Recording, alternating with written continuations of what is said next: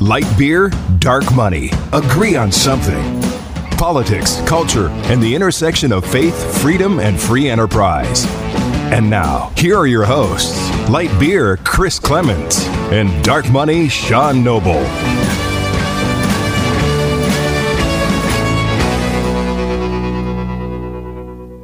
Welcome back to another episode of Light Beer, Dark Money. I'm Sean Noble. And I'm Chris Clements. And today we are blessed to have a bright mind, one of the leaders in qualitative research. Rich Thau is with us, and he's been involved in what's called the Swing Voter Project. Rich, how long have you been doing that now? Just under 3 years. Okay, that's what I thought. Because I remember when we saw each other last in person, more than 2 years. It was before COVID. Yep. You gave a presentation at a conference that I was at that was just fascinating. It's only gotten more interesting. You partner with Axios, who carries your work. But tell us how this came about, and what is it you're looking for, and how is it helpful for those of us who are trying to divine the tea leaves of politics in America? Sure. Well, thanks for having me on. The Swing Voter Project is a project that my firm started in partnership with Axios in March of 2019. The purpose then was to understand the minds of a very narrow band of voters. Before the election, it was Obama to Trump voters, people who voted Obama in 12, then jumped to Trump in 16. We focused them in person, mostly in the upper Midwest and swing counties, from March of 2019 through March of 2020. When the pandemic set in, we moved to all virtual, and now we do these focus groups on Zoom. So before the election, it was, as I said, Obama to Trump voters. After the election, we flipped direction and went to interviewing each month Trump to Biden voters. And these respondents are people now who live in the 10 most competitive 2020 swing states. So we pull one or two people from places like where you are, Arizona, Georgia, Florida, Minnesota, Wisconsin, Michigan, Pennsylvania, Nevada, North Carolina. I think I got all of them. So sounds like all of them. Yeah, it was either 9 or 10, but it's the 10 most competitive swing states. Texas, if I left that out. So that's what we do. We conduct 2 sessions each month, back to back. Usually it's the first or second Tuesday of each month, and each session is 90 minutes. The respondents are recruited through a partner company of ours called Schlesinger. They're one of the largest focus group recruiting companies in the country. Mm-hmm. And what they do is they reach out via email, via social media to get people to take a short online survey. And basically they ask, who would you vote for in 2016? Who would you vote for in 2020? The respondents have no idea what the purpose of the survey is, so there's no motivated reason to choose wrongly or to lie. So people will say, if they say both Democratic candidates, they get knocked out. They say both Republican candidates, or Trump both times, they get knocked out. But if they say first Trump and then Biden, then we recruit them. Not only do we recruit them, we also double check to the degree you can double check. So someone on my team then interviews them before they actually get into the focus group and ask them, well, why did you vote for Trump in 2016? Why did you vote for Biden in 2020? And if they can't give a plausible answer, we bounce them. So we have a double check on this. Obviously, it's impossible to know. No one was in the voting booth with them when they voted, so we can't know absolutely for sure. But most of these people chose those 2 candidates in those 2 elections for specific reasons, and those are generally the reasons we hear over and over again. So if you come up with something or sound like you're making it up, Matt on my team sends you packing. Yeah. So good for Matt. What has been the biggest surprise? And we'll be during the course of this episode, we'll be showing some clips of your latest group, or groups, 2 groups.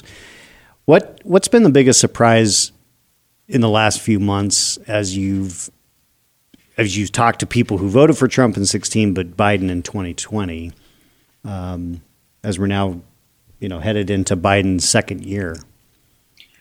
There are so many surprises. I've moderated probably more than 600 focus groups in my 21-year career doing this. And the great thing about this job is you never stop being surprised. So I think what struck me in the last focus groups, we did those on January 11th.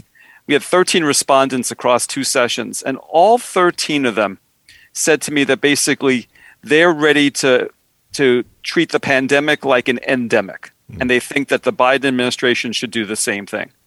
So the degree to which the fight in public and political circles is about, is Biden doing enough? Is the administration doing enough? Congress doing enough to fight the pandemic? That argument has basically been settled. The people in these groups basically recognize the people who are going to get vaccinated are going to get vaccinated. The people who are not going to get vaccinated are going to remain unvaccinated. We've got 63% roughly who've been vaccinated in the United States. That number is not going to shift, and we have to treat the pandemic and our response to the pandemic in a way that means that we have to live with it. We have to live with this stuff in some sort of background fashion. We're going to have to find a way to get on with our lives and move on. And I was really surprised that all 13 had said that. I had no dissension whatsoever. You get 13 pretty independent-minded people from a variety of different states and regions, and they were uniform. That level of uniformity surprised me. That is interesting because boy, you really wouldn't sense that watching the mainstream media. It's very divided. You wouldn't, but you can feel it. You see it just in general discussion. I think with either side of the aisle, it seems people are tired. People are tired of what they think has been missed opportunities or the mishandling of public policy with this regard. They're tired. They're tired of masks. They're tired of being told you need to do this or you need to do this. Everyone's all over the board. And in one of your focus groups, that was said pretty plainly that people are tired of just the different information they get on a day-to-day basis, depending on whichever way the political winds are blowing. Yeah, that's it. And so, to me, it's a fascinating phenomenon because the way the fight has become so bifurcated, people have taken sides, they've gone to their own camps, it's become so politicized. Most of these swing voters actually think Trump's more responsible for politicizing it than Biden is. And, we can look at who to blame and why and so forth. But the end of result at the end of the day is that people are very realistic about how they're living their lives. When I asked, by the way, as an aside, earlier in each session, what's the number one issue that's on your minds these days? It's something that's in the public discourse that matters the most to you. Month after month, COVID is the number one issue. It's COVID, either the state of how many people have it, where the numbers are going up and down, the mandates, the vaccines, it's schools. It's all related. It's not the economy as much as people might think. That is an important issue to people. It seems to be superseded each month by the pandemic and by COVID. So it's pretty substantive, and it's still very much on the minds of these people I'm talking to every single month. And what is their understanding, or have you asked any specific questions about their understanding of natural immunity and how that plays in? Because I saw a statistic, I think yesterday. Now they're saying maybe at least 70% to 75% of the U.S. population has had COVID, and that natural immunity and the public policy is not being brought into the discussion at all, and it leads to even more confusion. Yeah, I'd say so. Most of my respondents are vaccinated. I would say each month I get a couple who are not, but most of them are. And the people who are not vaccinated for various reasons, including sort of what you suggest, Chris, which is that they've already had the illness. They don't think they need to be vaccinated. So, but I haven't spent a lot of time probing on the concept of most of America having had it, although maybe that does get into why they think about taking the next step and looking at it as an endemic as opposed to a pandemic. It's a good question. Maybe I'll ask it this coming Tuesday in my next sessions. Look at that. You're driving the debate, Chris. Well, there's a lead editorial in the Wall Street Journal, I think it was yesterday, on this very subject by Marty McClary from Johns Hopkins, basically saying we have not done enough to recognize natural immunity. People have lost their jobs who have had COVID. because they didn't want to take the shot and try to argue that, hey, I have natural immunity. I'm going to be fine. I'm not a big carrier. And by the way, all the data that's now coming out of the CDC is saying that you are 2 to 4 times less likely to be a transmitter or get the disease again if you have natural immunity. So there's all these studies are lags, obviously, but I think it's an important point. Well, and it's, because people have lost their jobs, lost their livelihoods because they don't want to get vaccinated. You can't have a vaccine mandate and ignore natural immunity. I mean, I just from a scientific standpoint, that just doesn't make any sense. But so the endemic piece of it, I think, is really, really important, because that comes from all these different data points coming in and people trying to educate themselves, but also comes from people just tired. They want to get on with their lives. Yeah, absolutely. What? So you were watching these. I mean, you had these groups leading up to the 2020 election. You're obviously continuing them now. What's been the shift? I mean, what was it in your mind that had, because you talked to these people who voted for Trump in 2016 and then for Biden in 2020, what were the drivers of why they switched? And what does it mean? I mean, and is there anything you can, divine or point to as far as how things look going into the 2022 election? Even though it's a midterm, it's not Biden or Trump. Yeah, so it's a mixed bag for Biden and Trump, honestly. So for Biden, every month I ask a question, which is, imagine there's a rematch between Trump and Biden, and imagine that the election's tomorrow. Who would you vote for? And what you see is that nearly all of these Trump to Biden voters would stick with Biden. In the last 4 months, I've asked out of 48 people, 44 of them would stick with Biden. Wow. Now, that's on the plus side. On the minus side, they don't love Biden. They don't love Biden at all. For him, he had one characteristic that was more important to them than anything else, which was he wasn't Trump. Right. And so to me, my favorite analogy, it's like comparing the 5th place team against the 6th place team. Right? It's like 5th place team is nominally better than the 6th place team, but there's no enthusiasm. The other thing I would say is that when I ask people the one emotion they feel the most when they see Biden on TV or on their devices, the response I get, well, the response I got back in January, February, March of last year was, I feel relief, I feel calm, I feel renewed pride. And that has now shifted to, and that was almost everybody in the groups, to now it becomes like 50 or 60% saying, I'm frustrated, I'm confused when I see him. And then some other people just saying positive things, that they still like him and that he makes them feel confident and assured. So you could see the slide in public opinion among these voters just by tracking the monthly comments that people have made when I asked that question. What's the one emotion you feel the most when you see Biden on TV or on your device? That's a great question. What do you get any responses with people saying they feel sad or that they're worried about his cognitive ability? Is that popped up at all, or is that just more just the inside the bubble chattering? Oh, that is an ongoing theme that runs through this work, which is a decided concern or awareness that Biden is not as sharp as they would like him to be. And it morphs into a conservative talking point that you hear endlessly in conservative media, that other people are running the administration that Biden is not. It's being run by people in the cabinet. It's being run by Nancy Pelosi and Chuck Schumer. No, but Biden himself is not in charge. And because he can't be, because he's not up to the job. That's sort of the implication of these comments that I hear over and over again. And the most interesting one, honestly, is, and I find this always so striking, where people will say in the focus group, I heard Biden say, I really shouldn't be saying this, but. And That's so let's just spend a second deconstructing that, right? That's the kind of thing that people say in ordinary conversation all the time, right?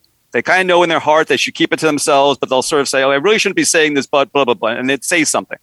When Biden says it, it has a nefarious overtone to some people, and they seem to think, well, he says he shouldn't be saying it. Maybe, he was told he can't say it. Someone who's really in charge told him that, and he's kind of like forgetting that he can't say it, and he's sort of pushing it out there. And I've described this to people, and it's just it's such a fascinating thing. And again, keep in mind, guys, I have to keep a poker face throughout these sessions. Right. And I have heard some pretty bizarre stuff over the last 3 years. I can only imagine. What is the most bizarre thing you've heard? Oh, the most bizarre. Oh, Chris, I'm so glad you asked that question. Well, I mean, you led me right into it, so I just I took the bait. So the best one, and if you want, I can send you the audio for this, but I'll just describe it to you. Yeah, I had a woman back in March or April last year when I asked the question. We were talking during the focus group, and remember, this is a Trump. These are all Trump to Biden groups. So most of these people tolerate Biden and really have given up on Trump, right? That's kind of the mindset, okay. All right? So she says to me, she starts criticizing Biden about this and Biden about that, and she's saying these really positive things about Trump. So I said to her, why did you vote for Biden? And she said, I couldn't take it anymore. I couldn't take it anymore with the criticisms of Trump. It was driving me nuts. And I said, so you voted for Biden as an act of mercy for President Trump? And she said, yes. So even though Trump wanted to be reelected, she couldn't stand what was happening to him so much that she decided to throw him out of office. That is fascinating. I wonder how many people voted that way, or that was the motivation. That's fascinating. She was the only one, Sean. Well, she couldn't have been. She's representative of some number, right? I don't. It's like that's got to be a pretty small number of people. Small number. But wouldn't you say there? I mean, back off that sentiment just a little bit. People were tired of the drama, right? Yeah, I'm sure you get that in your feedback. People were tired of the drama, the mean tweets. Every day was like, what's he going to do today? What's he going to say today? And I would imagine there was just this fatigue amongst some voters that even though Donald Trump would never say, "Oh, I shouldn't be saying this," he wouldn't care. He said whatever came to mind, which some might argue was a good thing. But I would imagine there was just this fatigue amongst folks who voted for him, gave him a chance, probably agreed with most of the policies per se, but just was tired of the man.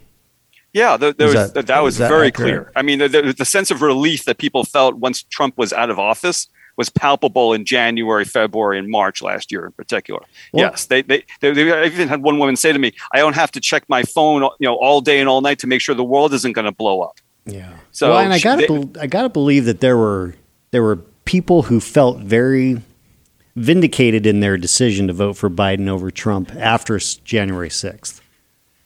Oh, yeah. There was no doubt in my mind that was something that they felt very strongly about. January 6th did not go over well with this crowd at all. Even so, I'll tell you just quickly, I asked a couple of months ago, I had a really in-depth conversation with them about the January 6th committee.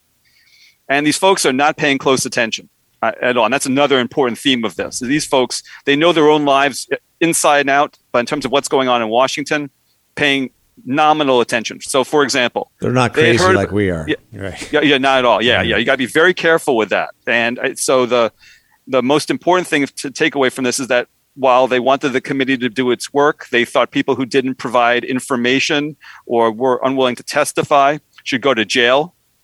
That on the one side of the ledger, you had that. They felt very seriously that this committee had to be taken seriously, and because they don't want to see these mistakes repeated. To your point about how it affected them. But on the flip side, they couldn't name a single member of the committee. None of them. Right. Liz Cheney didn't come up. Kinzinger didn't come up. Benny Thompson didn't come up. They had no clue who served on the committee.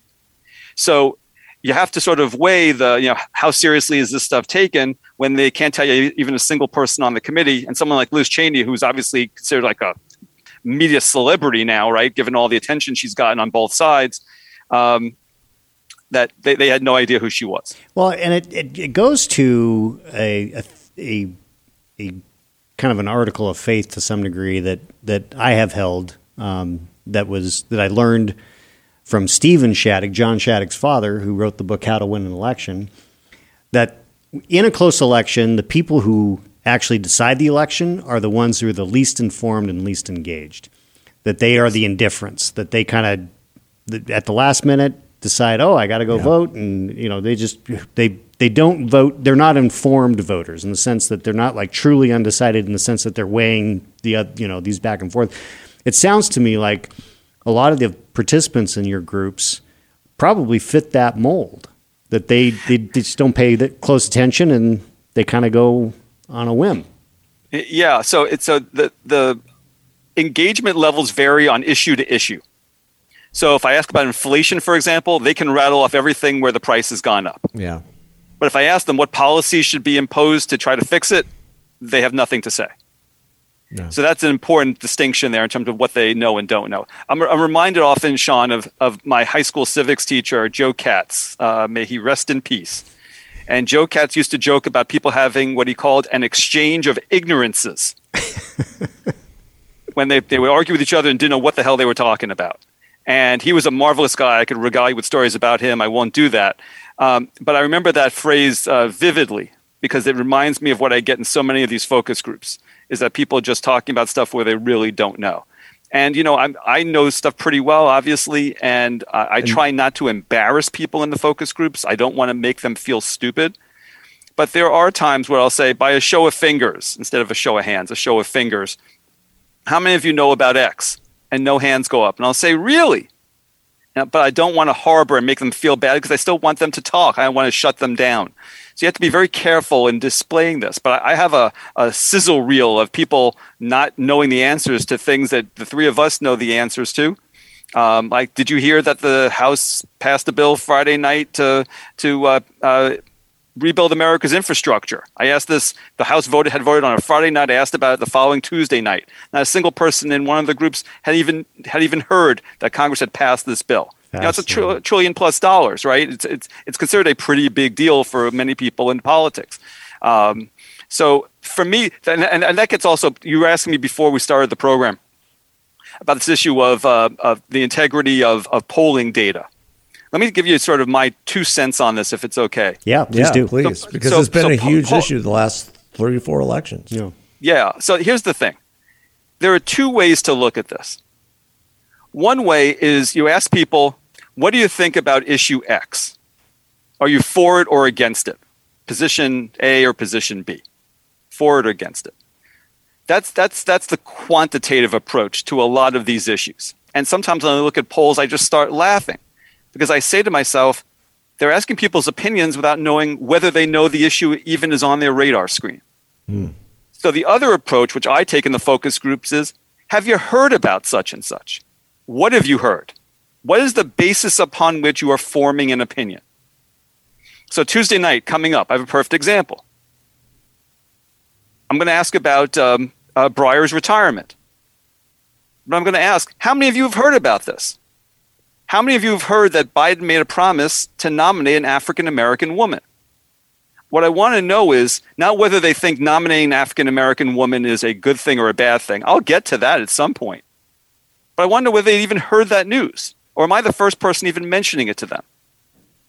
So you've got the thing that you see endlessly in the media, and you see it in liberal media, you see it in conservative media, is how is event X happening today on whatever date, late January, early February, going to affect the November elections? And the fact of the matter is, it isn't. 98% of the stuff that happens during the year has no resonance whatsoever. In the moment, it seems like a big deal to us. But if I asked you about something that happened, in January of 2020 and how it would affect the November election in 2020, it would seem preposterous. Yeah. Why? Because we had a pandemic, we had riots. There was a huge amount of stuff that intervened. Yeah. So we got to be so careful about what we ask and how we think it's going to affect the discourse. And what I'd basically uncover, I think, at the end of the day, is that most things that happen in Washington have no bearing whatsoever in the minds of the people I'm talking to. They barely are a blip. Yeah. Well, and it's such a great point, because I was thinking about this Breyer. Well, we haven't heard from him officially yet. No, that's been the at least I checked, but the White House leaked that he was going to retire, and there was immediate chatter among the chattering class about, this is going to be helpful to Democrats. They're going to show that they're motivating their base by him nominating an African American woman. I mean, depending on how long this takes, unless this thing drags out until October, I think you're right. It's going to have almost no impact on the election, right? No, it's not. And how many people have you met who are going to vote based upon the selection of a Supreme Court nominee? I mean, it's ridiculous. It's so far removed temporally from when it's going to matter in October and early November that it's preposterous. What could matter more is if Roe v. Wade gets overturned, right? And then suddenly a lot of people on both sides get animated for different reasons. But that's a landmark decision. It's something that people feel very passionate about, obviously on both sides of it, and that perhaps that could bring people out one way or another if the candidates and the parties decide that they want to make this a huge issue and they see some electoral advantages to be gained by it. Right. But the nomination of these people can't even name a single person who's on the Supreme Court, for God's sakes. Right. To say that Breyer, who they probably wouldn't even recognize if they walked past him on the street, his retirement is it's not going to matter. I can virtually guarantee it. But you're listening to the chattering classes, you're going to think, oh my goodness, this is such a huge opportunity. It enables Biden to change the conversation. Yeah, the conversation for yesterday and today and maybe tomorrow. And then when he finally comes out, he'll drag it out, the naming of someone, and he'll parade people in and out of the Oval Office, and he'll show that he's taking the process seriously and so forth. Yeah, it'll get media hits here and there. But at the end of the day, seriously, with my swing voters, I'd be shocked if the selection makes any difference. The thing I'm dying to know, though, is will these swing voters in some ways be frustrated or unhappy with Biden because he specifically made a promise to nominate a woman of color? That's the thing, and particularly an African American woman.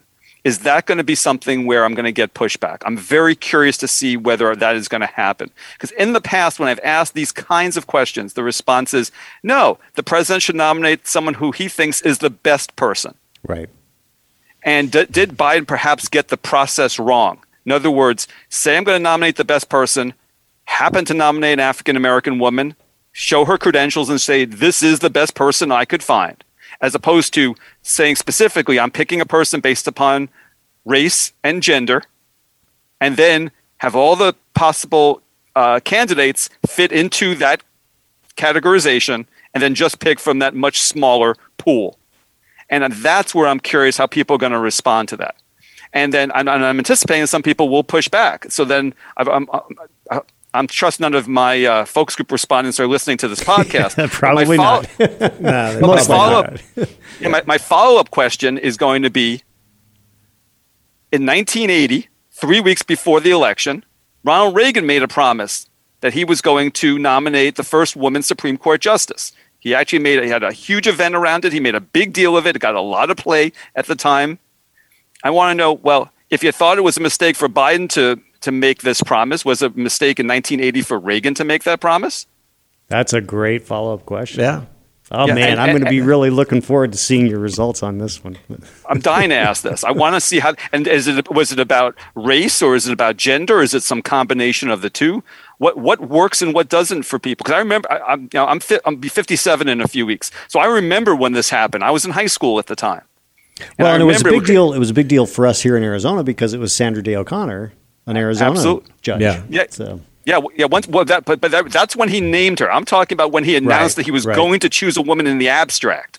That's the thing I'm particularly curious about. When she was nominated, Sean, everybody was like, she's great, she's qualified, she's brilliant. There was no issue with her per se. It was with the promise to say, I'm not going to choose a guy, I'm going to choose a woman. Right. And a lot of people pushed back on Reagan at the time, saying, no, he should, again, choose the best person, whether it's male or female. I thought it was a very shrewd decision on his part, and it actually accrued to his benefit over the long term. But it was not an easy call at that time. And I think I'm curious to see whether Biden is going to suffer some negative feedback from these swing voters having made that promise and now ostensibly going to fulfill it. Right. Wow. What a fascinating look at this. So you have a couple groups coming up, I guess, because we're now headed into February, right? Yeah, February 1st. And then the one after is going to be fun. I'm doing groups the night after the State of the Union. State of the Union is on March 1st. We're doing groups on the night of March 2nd. At least that's when they're scheduled. I'm going to predict that only 2 or 3 of your groups, people of the members of your groups, will have even watched the State of the Union. I'll just predict that. Yeah, you're probably right. Usually I'll get 1 or 2 who watched all or most of it, and I'll get a couple more who saw news reports about it, and the rest of them have no clue what was in it. Now, those are the people that decide our elections. Yeah, that's right. Really, you made the point, and I think it needs to be said again, that it's those last 2 weeks of an election cycle in terms of what is the news of the day that will grip people to vote one way or the other, depending on what their self-interest. And these are the people who, they don't wake up and read the Wall Street Journal. They don't wake up and read Politico. They don't wake up and clutch their National Review to their heart like we do. I mean, it have since we were 14 or whatever, or their Mother Jones for that matter. They're living their lives out. So things like inflation, gas prices, crime. Crime is a huge issue going into this election and will continue to be. And just the perception of the president and how he's handling it is going to continue. And the competency issue, I think, I don't know if you've asked that, but I mean, how do people even look at Biden as in terms of his competency? Because if you look at just the general polling since the withdrawal from Afghanistan, that's what began the long slide to where people don't believe that he's actually competent. Yeah, I think something very meaningful happened, Chris, to him in August, which I think can't be overstated. He had 2 bad things happen to him essentially simultaneously. He had Afghanistan and he had Delta, the Delta variant. And think about what we were like as a country in the spring. And maybe less so with you guys in Arizona, where it's warmer and people are outdoors more. Where I am in the Northeast, it was a very long winter and a very lonely winter for a lot of people who couldn't get outside, couldn't see friends, couldn't see family in the winter of 2020 to 21. So suddenly you get people getting vaccinated, huge numbers getting vaccinated, April, May, June, a lot of optimism, a Memorial Day weekend, summer's going to be great. Biden comes out and says, basically, we beat the virus. July 4th is going to be a freedom weekend. And then we have a month or so of openness, like Prague Spring, right? And then suddenly July, Delta comes in. August, we have that. And suddenly that promise of things being open permanently has been reversed. Yeah. And so it was, wait a second, I thought this was we were going to be done with this thing. And then it wasn't. And then Afghanistan happened. And by the way, I had 11 respondents to my focus group after Afghanistan. 10 of them knew that we had pulled out of Afghanistan. 1 hadn't heard the news. Wow. 10 had heard it. Of those 10, all 10 were in favor of the withdrawal, and all of them thought it was handled badly.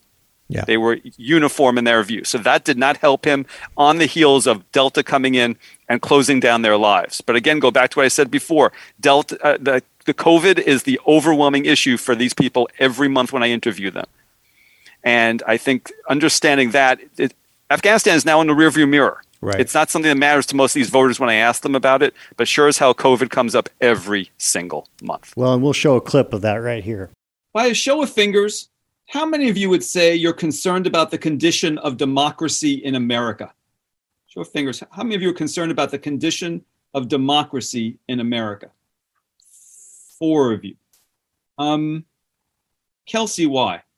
I think mainly because of the changing of the policies regarding vaccinations and who is exempt, who isn't exempt, just the whole question and issue regarding that, how it changes from county or state to state and everything. So help me understand this, Kelsey. Why does that affect your view of the condition of democracy in America? I can understand why you're concerned about that issue as an issue, but why does it go to the condition of democracy in America? I think I kind of just interpret it as people's freedom of choice. And in some circumstances, people don't have that. It's more of a mandate. Show of fingers. Who's concerned about the condition of democracy in America? I got 5 of you. Okay. Melissa, what are you concerned about? I have never in all my life been so concerned about the truth, whether or not the politicians are speaking the truth, whether or not there's a reason behind their actions.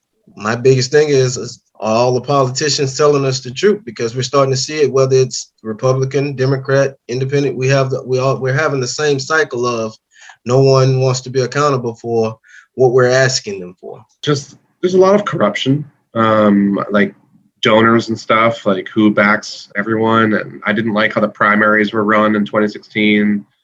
They're stacking the deck a little bit, and there's just some shady practices happening. I would just say up until Trump got into office, I always thought maybe politicians fudged a little bit, but not just blatantly in our face where you're just like going, what? He said that? There's a few reasons. First off, we have a party who is currently saying that no matter what the votes are and no matter how many times in court it's found to not be the case, and no matter how many times we do recounts and waste the insane amount of time, money, and personnel, that no matter who wins the election, it was fraudulent. I saw the rebel flag get further into our capital than it ever has before since the Civil War. I'd say new voter suppression rules that are being implemented across many of our states. So how will COVID, so 2 crystal ball questions, I guess. How will COVID play out? And maybe it's impossible to know because I'm asking the question thinking, how would I answer that? I have no idea. But also, if you were to, because you are a very smart person who's been in this business for a long time and you're talking to the people who actually sway things back and forth, how do you view the upcoming midterms and where do you think things stand as far as control of the House and the Senate and, that kind of thing? I mean, honestly, when I try to ask these questions in the focus group, I get blank stares. Yeah, it's not even on the radar, right? It's not on their radar screen. It's all, sort of speculation, and I get asked by people, the Axios folks, I get by friends in DC who work at associations, trade associations who ask me these kinds of questions. And every time I ask the respondents, and this is not just with Trump to Biden voters, who's the Obama to Trump voters, the same thing, or even any group of voters who don't spend their lives thinking about this stuff. There's a huge amount of tactical, strategic thinking applied to voters who I have not yet encountered in my life doing this, having interviewed on how many thousands of people. The idea that, I'm unhappy with the Biden on this, so I'm going to take my negative views about Biden and I'm going to apply them to the local congressional race, and I'm going to penalize my local Democrat because Biden screwed up and vote for a Republican. I mean, I don't think people think that way. I think what's likelier is that they're just not happy with the overall direction of the country. They're not happy with the direction of the pandemic, and sort of the national mood is the kind of thing that directs people one way or the other. Mm-hmm. That's what tends to be, I think, the larger impetus for people voting the way they do. And over again, these voters will tell me, I'm not voting the party, I'm not voting the ideology, I'm voting the person. Who's going to do a better job representing me? They're looking at it on an individual basis, not an ideological basis. So you got to be so careful with these projection type of questions, and you see, the generic ballot, who's going to vote more for R's, vote for D's. The districts are so ridiculously gerrymandered by both parties. Yep. To the point where it's impossible to tell how all of this is going to play out, particularly after we had all the redistricting happen in the last year. Mm-hmm. So this is anyone's guess as to the way it's going to play out. And I would say, though, it would be great, obviously, for Biden if people feel better about things because their lives have gone more back to normal and because the pandemic has receded. if October feels like June of last year, Biden's in much better shape than if it feels like January of last year or December of last year, when we're feeling the full brunt of large numbers of sickness and death. So that's the way I would look at it. To me, I think that the swing voters are going to go the way the pandemic goes in large part. But I would say other things like inflation do matter. Yeah. And other things like crime. I'm going to be asking about crime actually next week. I really want to spend more time looking at it. I'll tell you just as a quick anecdote. I've had 3 different women in 3 different focus groups over 3 different months, just by complete coincidence, when I've been out talking about what issues matter to you and that kind of thing, who've all talked about how bad the crime rate is in suburban Atlanta. Mm-hmm. Of all places, because I typically have 1 or 2 Georgians in each of these groups, and that seems to be something really on the minds of these particular women. I think most of them are moms, and the crime getting out of the city and coming into the suburbs. That has been a really major issue. And I think if if the crime is happening in inner city and most of these respondents are not inner city people, that it matters, but it doesn't affect their lives daily for the most part. When it starts affecting their local communities, that's when you start seeing the political implications of it. And it's a big concern that I think Democrats are only beginning to wake up to the size and scope of the problem they face here. Yeah, that's a great point. I mean, I think it goes to the very core of what you're talking about. If pandemic matters, inflation matters, crime matters, because these are things that people experience in their daily lives. Yeah, exactly. And so if crime is on the uptick in suburban areas, especially with the influence of suburban voters and suburban women in the last several elections. And you would think that, that we would understand that, both parties would understand that. These are your crucial voters, and if crime and inflation, the pocketbook issues, so to speak, are influencing the electorate, then we need to do something about it and do it quick, or else you're not going to win the next election. Yeah, exactly.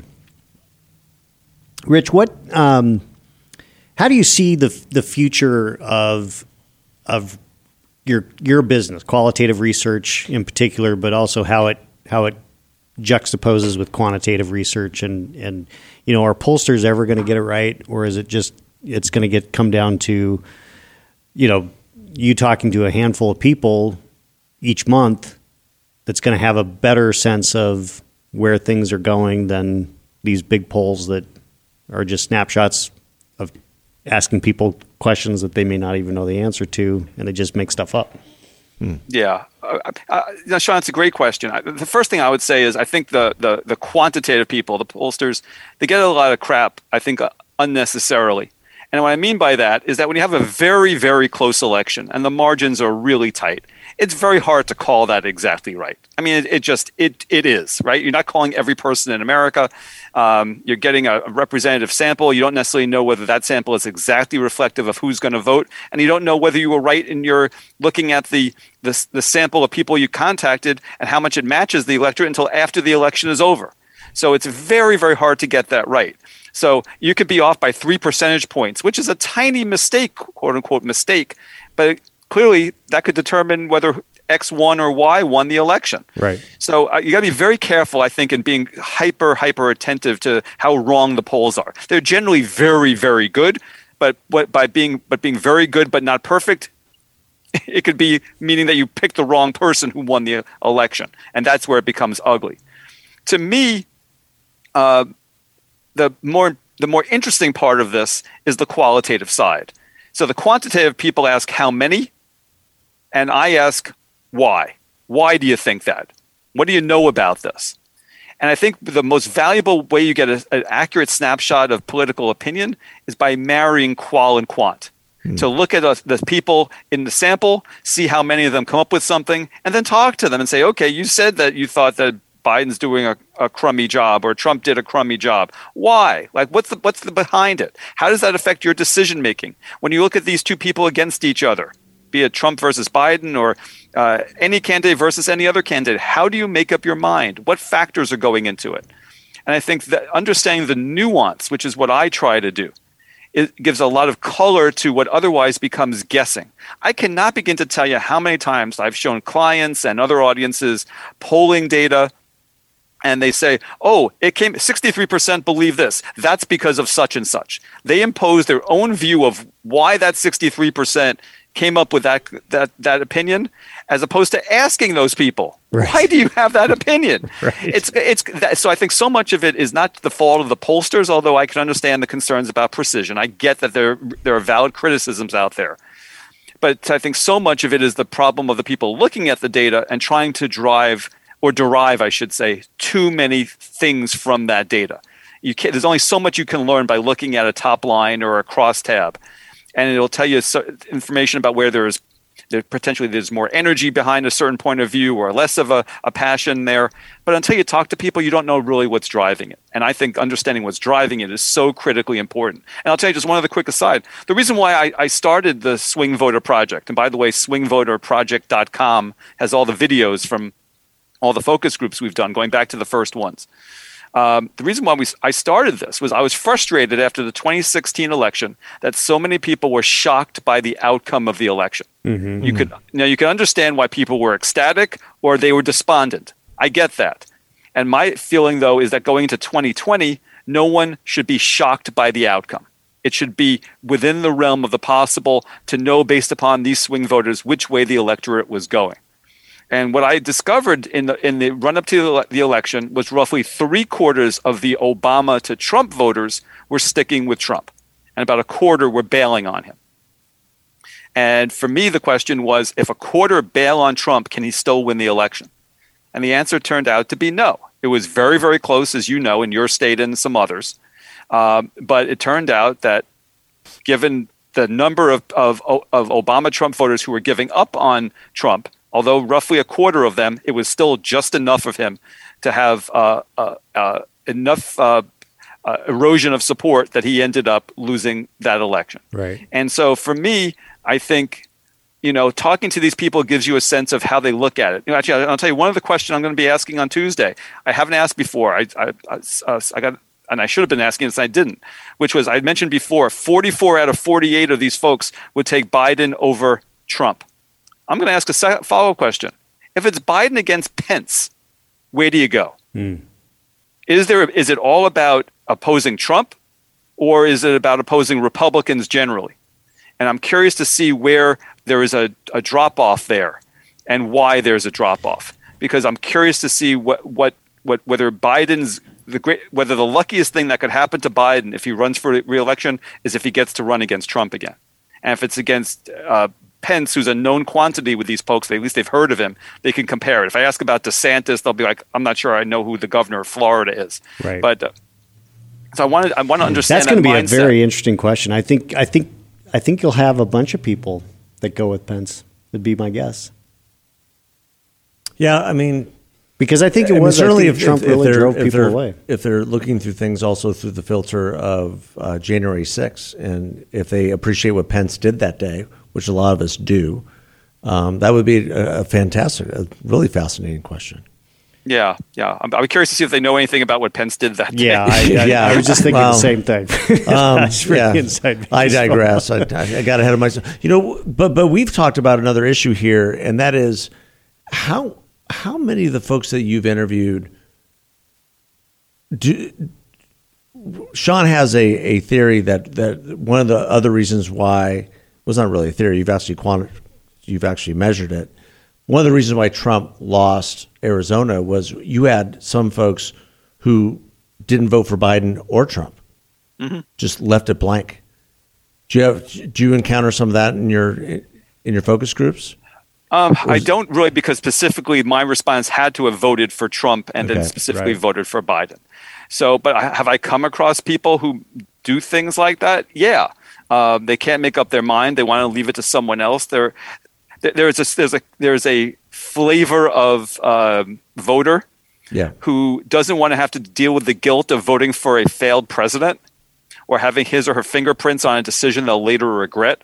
It's not most people. I mean, most people who feel that way, Chris, don't vote at all. They condemn the system as being corrupt and they stay away from the polls entirely.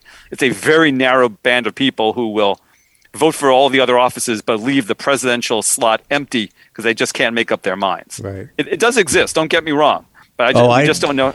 Yeah, well, in Arizona, I know some big. people who've done that. Well, we in Arizona, Rich, they vote the ticket, but they don't vote the top. So, in 2020, there were 60,000 ballots cast that the presidential line was blank, not even write-in or anything, just flat out blank. Yep, it was second largest number ever. The first largest was in 2016 when it was 90,000 ballots.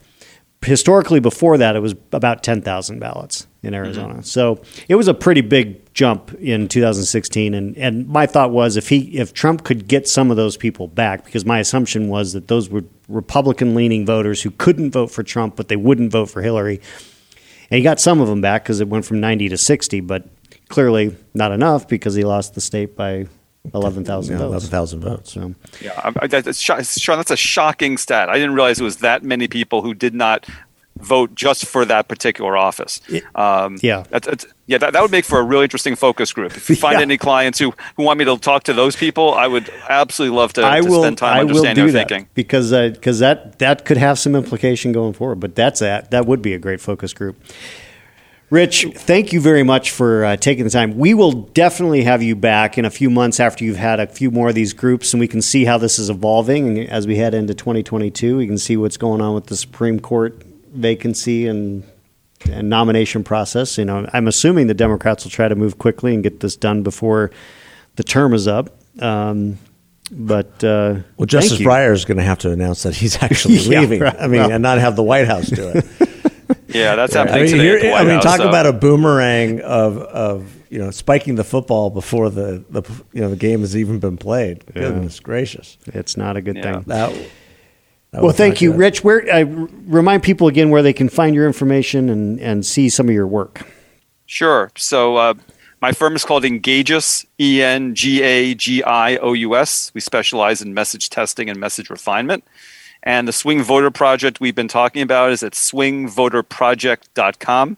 Every month we put out a highlights reel somewhere between 9 and 15 minutes that show the best parts of the 3 hours of interviews, so you don't have to watch all of them. But if you want to watch all of it, all the clips from all the conversations are organized on the homepage based upon topic. So it's an easy way to find what you need, and all the previous months of work are all archived at swingvoterproject.com. That's fantastic. What a great fascinating service. Work. It's great work. It's essential work. So thanks so much for doing it. Thank you. And it's all free, by the way. No one's got to pay for any of this stuff. It's all up there. It's in public domain. Watch as much of it as you want. Awesome. Well, I would encourage people to do that because it is fascinating to watch, especially for politicos like us. Rich, thanks again. And remember that we're a podcast based on faith, freedom, and free enterprise. And you can find us in all the social media network areas, all the tweets, all the Twitters, all the LinkedIns, and Instagram. And please like us wherever you listen to your podcast. There you go. Thanks, everybody. Have a good one.